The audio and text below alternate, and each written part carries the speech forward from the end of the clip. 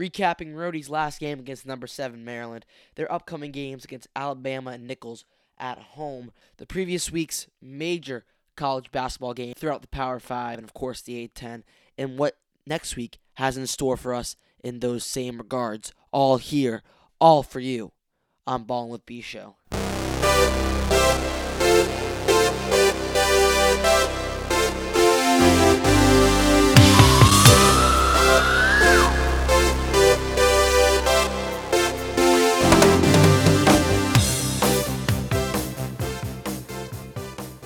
And welcome to episode 4 of season 2 of Ballin' with B Show. As always, I am your host, Gavin B Show. We have a lot to get into, so let's get right into it.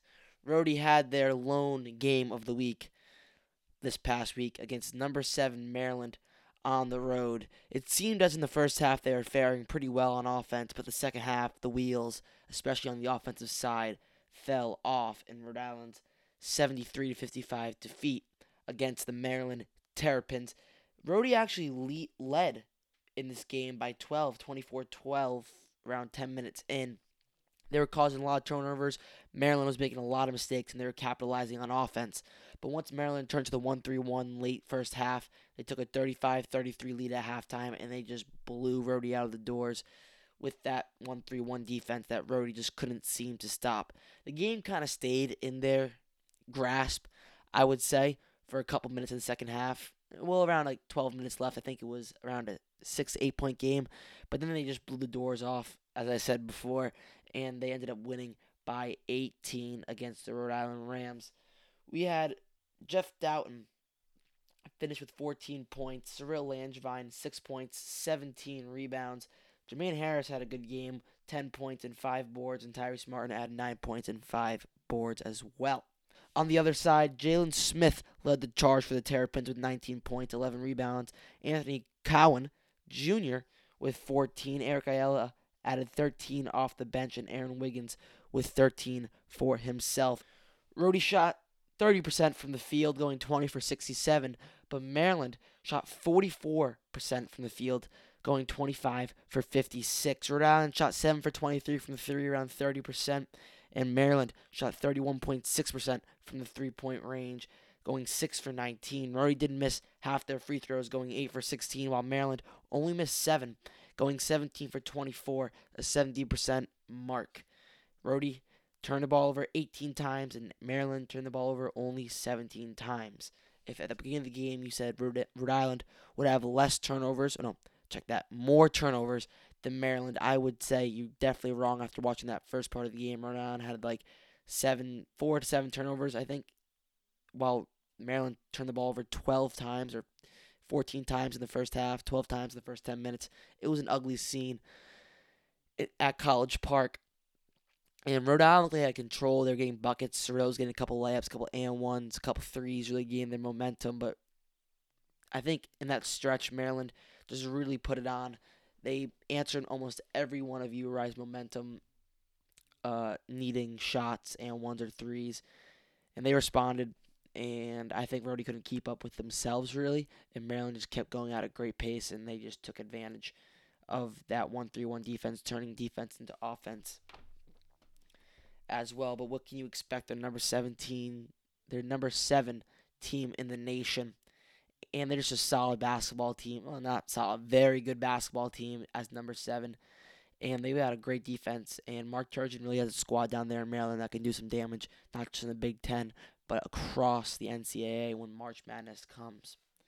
So I think since they're number 7, it's not a big game to look at. I mean, they played pretty well. They fared, decent, I would say. But let's move on, as it's game really, it's a good loss, I would say, for Rhodey. Even though they lost by 18, they really stuck in there as long as possible, even with that lead in the first half. So let's move right on to Rhodey's next game tomorrow night, Friday the 15th, against Alabama at home. As I talked before, I think last episode, Alabama did lose their first game 81-80 to Penn, but they bounced back with a 78-59 victory against FAU. So for Alabama, Nate Oates is first-year coach coming from Buffalo, 1-1 on the year. Alabama's led by sophomore Kira Lewis Jr., guard. He's averaging 23 points and 7 rebounds. Jaden Shackelford, a freshman, he has start one game and sat another, averaging 16.5 points a game. Forward Javion Davis, averaging 10.5 points a game, a redshirt freshman, as well as 5.5 rebounds a game. This year, Alabama has been somewhat efficient on the offensive side with a field goal percentage of 39%. They're only around 30% in the three-point range area. They make 72% of their free throws and average 17 turnovers a game. Rhode Island, on the other hand, shoots only 34% from the field, but a better 32.7% from three-point range. They do struggle on the free throw side. Shocker, going 63% for the first two games and averaging 14 turnovers a game. I think that's going to be a big part in Rhode Island's game against Alabama, is creating turnovers and making easy buckets, as they're shown that the field goal percentage is pretty low compared to the teams they play in the upcoming non-conference schedule. They got to create turnovers, they got to play great defense, and they got to swarm to the ball and make fast break points, hit threes, and be electric, especially at the Ryan Center in the next two games against another formidable opponent. Nicholls will get into there in a moment. But talking about this Alabama game, they really need to shut down Kira Lewis and Jaden Shackelford, the 1-2 punch for the Crimson Tide, as well as Javion Davis with 5.5 rebounds a game. He can be a force inside. If URI's going to win this game, they got to use their size, obviously. With Cyril Langevin, he's averaging 16 rebounds a game and 11 points. He's just being an absolute beast. Jeff Dowtin, 13.5 points a game. In fact, 11.5 points a game and 5.5 assists, leading Rhodey in that way. I don't know. I feel like if Cyril can have another 15 rebound game and URI can create, 20 turnovers, they should win this game handedly by at least 5-10 points, which is handily in this way, as Alabama is a very strong team. Now we're going to move on to URI's next game, home game on Tuesday at 7 o'clock, the 19th, against Nicholls. Now, people are looking down. Well, I assume people are looking down at Nicholls as a team that URI should sweep by and not even worry about. But I think otherwise. This team has had some close games and a good win. They lost their first game. They lost to Illinois, 78-70 in overtime. A team that was put in John Rothstein's top 45. Pitt. They won against Pitt 75-70 after Pitt got that monumental win against FSU. And they recently have beaten Paul Quinn. I don't even know what that means. 81-66. Well, obviously I know what that means, but it's a college that's very low in the ranks. And they play LSU on the 16th, Saturday. So nothing better to do on Saturday. Watch that game. You can get a scout on LSU, as they are opponent URI faces later in the year, and Nicholls, who they face on Tuesday. Austin Claunch is the coach, second year for Nicholls. Last year he had a 14-17 record for them. And as a team, Nicholls has been shooting 41.2% from the field, a very solid 37% from three. They make 80% of their free throws, and they only commit 15.3 turnovers a game. Of course, this team is led by a veteran squad in Dexter McClanahan at guard, a senior, 16 points a game he's averaging. Andre Jones, a junior guard, averaging 13 points a game. Elvis Harvey Jr., a senior, averaging 11.3 points a game. He's a forward. And Warith Altish, he is a forward, a sophomore. He's averaging 8 boards a game. So again, if URI can get physical and play great three-point defense, they should have a fun time against Nicholls. I think Rhode Island can run it up against them. I think this game will be either really close or a game where URI can run away, or even Nicholls can run away, as they have shown to be a very good three-point team. If URI can stop that three-point attack from Nicholls, I really think that they have a solid chance, and obviously not foul. That's been an issue over the past year, including this one, is that they commit a lot of fouls.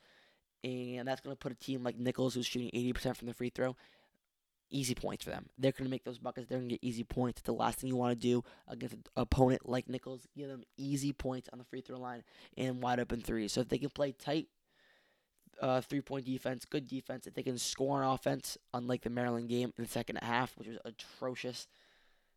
They shot, I think, 18% in that Maryland game in the second half, or something like around that area. If URI can just play good 3-point defense, I'm preaching it because it's something that really needs to happen. If they can make a couple threes on their own, shoot around 35% from three, make their free throws, and make field goals, I think URI can blow out Nichols. But it's one of those games where you gotta attack the basics, the basic 3-point defense, make shots and making free throws, getting open shots, finding the open man.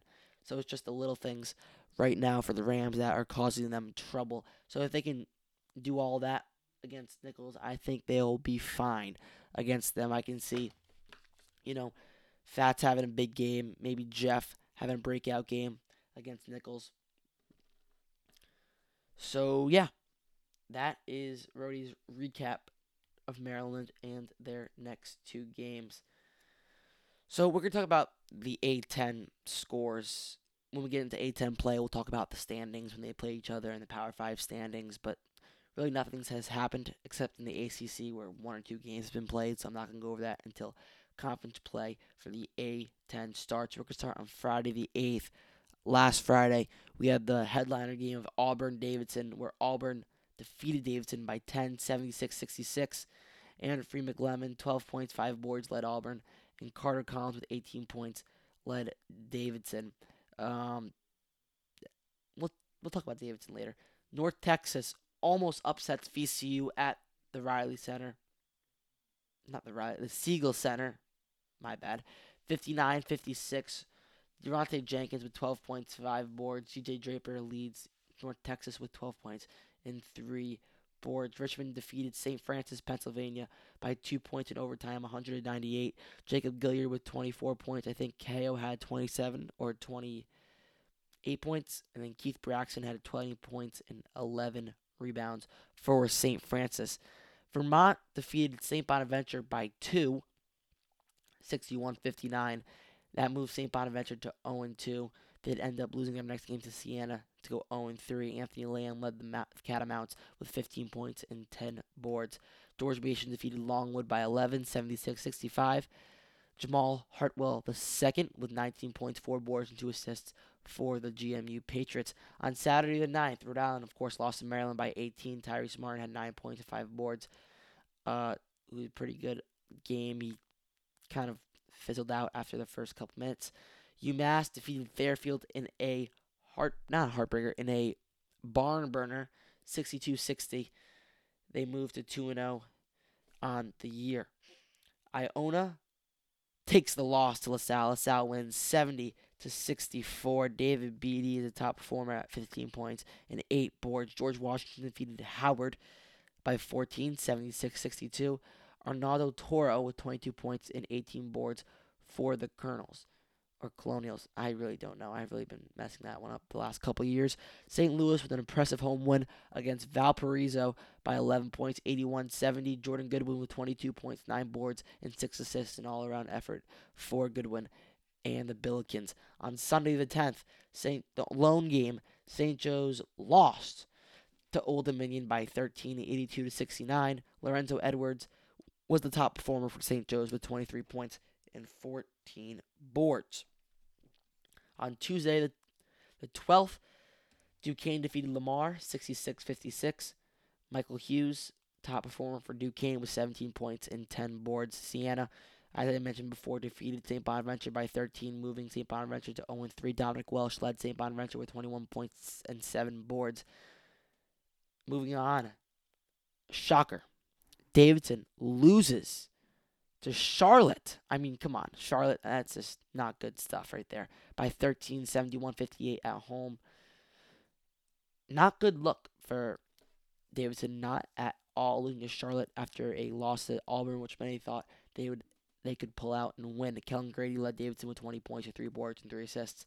American, as I mentioned before, American versus George Washington, a game that kind of like the Suck Bowl, but American pulls away with the victory, 65-67. They win by 2 after a Saheed Nelson fadeaway jump shot at the buzzer. He had 20 points as long as Stacey Beckton, who had 13 points and 7 rebounds for the American Eagles, and Arnaldo Toro with 20 points and 24 rebounds for George Washington. Insane amount. And then UMass, surprising everyone in defeating Northeastern by 9, 80-71. Sean East II had 17 points and 7 assists. Bolden Brace 20 points and 12 rebounds and 5 assists for Northeastern. And we're going to go to yesterday, the 13th, Wednesday. VCU defeats number 23 LSU 84-82 at the Siegel Center. Marco Santos Silva have a day, 17 points, 11 boards. Skylar Mays obviously went off for LSU with 23 points and 8 boards. Wasn't enough as VCU shot down LSU's efforts in a win at the Siegel Center. And St. Joe's upset Dan Hurley and the UConn Huskies 96-87. John Daly, 30 points and 8 rebounds for the Hawks. And Christian Vitel had 26 points and 16 boards for the UConn Huskies. Fordham, they're 2-0. Say it ain't so. They're an NCAA tournament team. Just kidding. They won by 3 against Fairleigh Dickinson, 53-50 in a low-scoring affair. Antoine Portley led Fordham with 9 points, 10 boards, and 4 assists, doing it all for the Rams in Fordham. Caleb Bishop had 15 points and 7 boards for Fairleigh Dickinson. George Mason defeated LIU, who I recently played, by 6. Jordan Miller led George Mason with 25 points and 5 boards.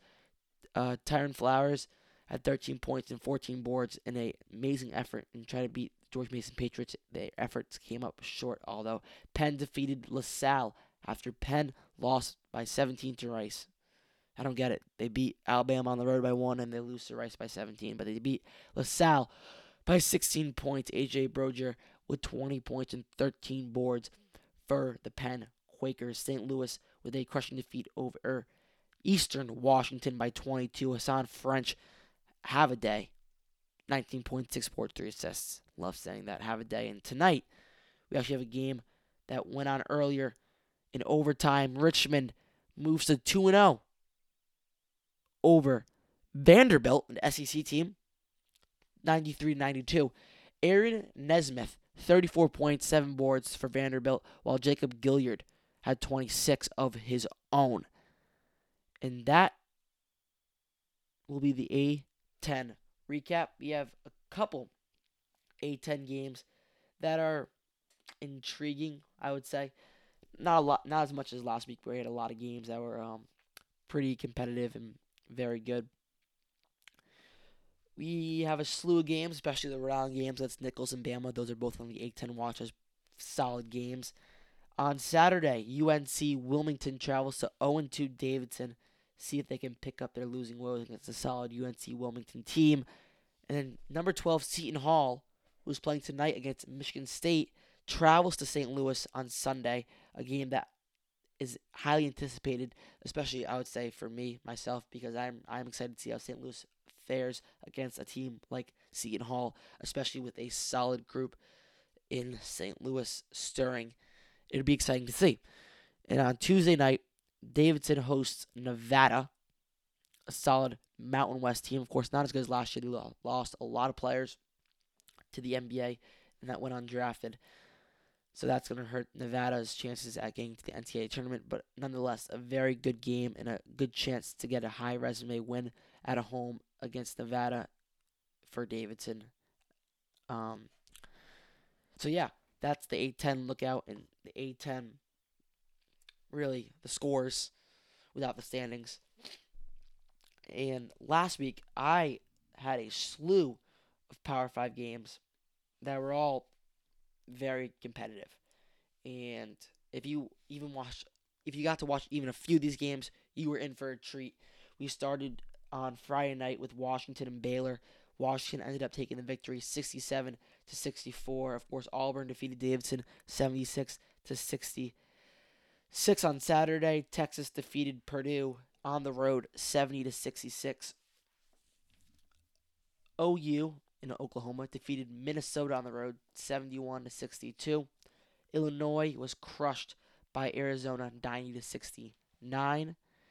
And That's the Saturday slate where the any Sunday. Oh, on Friday night, Arizona State lost to a solid Colorado team, 81-71, and I think that was it for Saturday and the Friday and Saturday the weekend.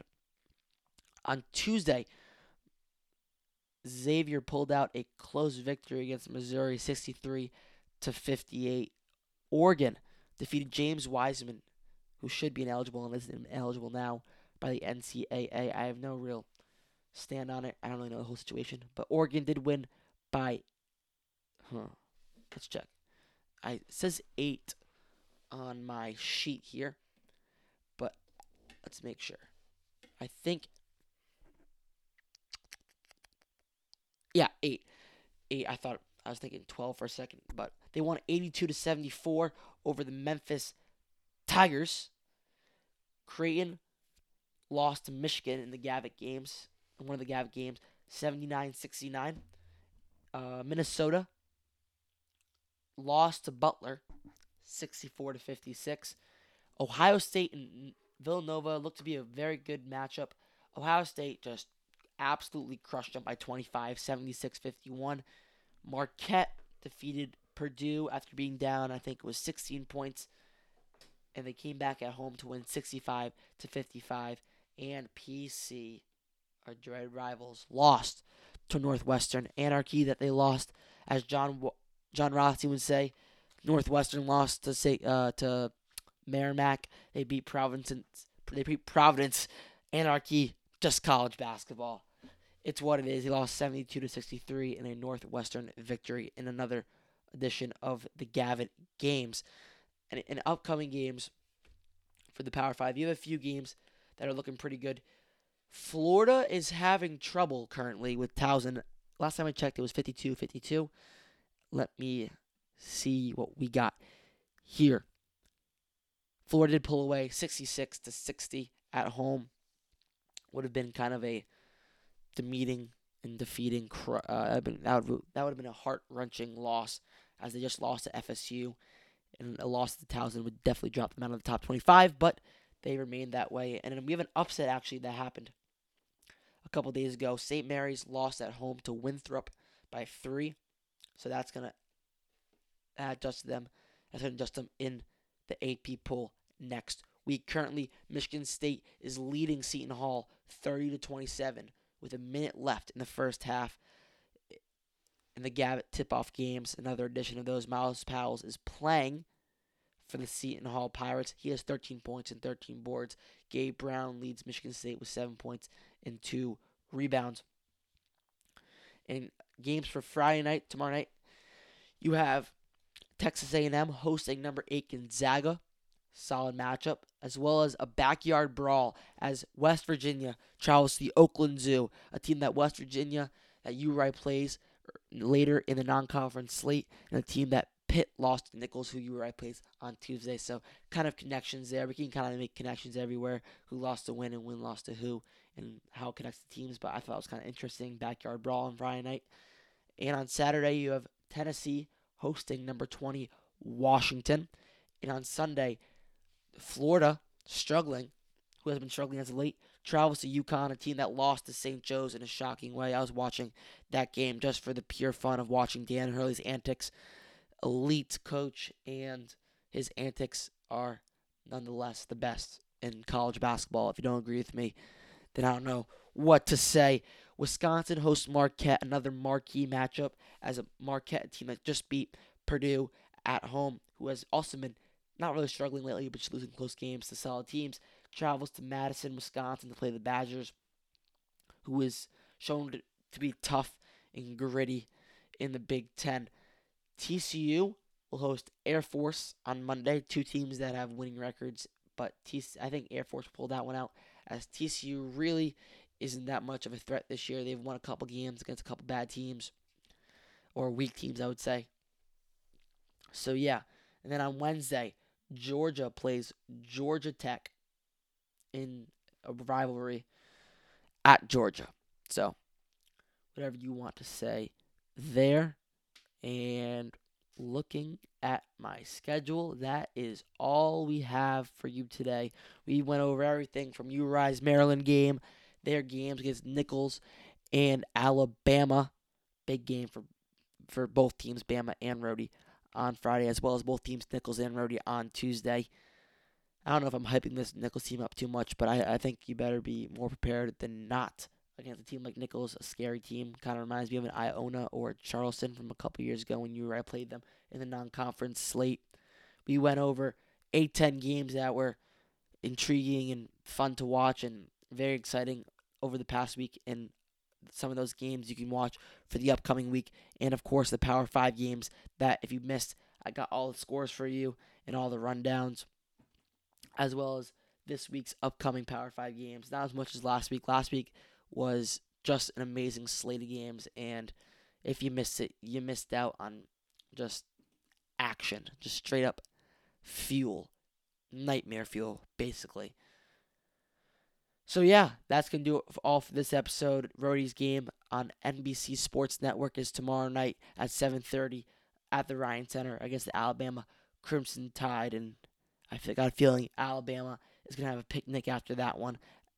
Hopefully for URI win, and then Rhode Island hosts Nichols at 7 o'clock at the Ryan Center on the 19th, Tuesday of November. That's going to be it for me today. Remember, stay tuned for next Thursday's episode of Ballin' with B Show, where we look over Rhode Island's upcoming Montego Bay Classic, where they can play 3 to possibly even 4 games in a week span. I'm excited. I hope you are too.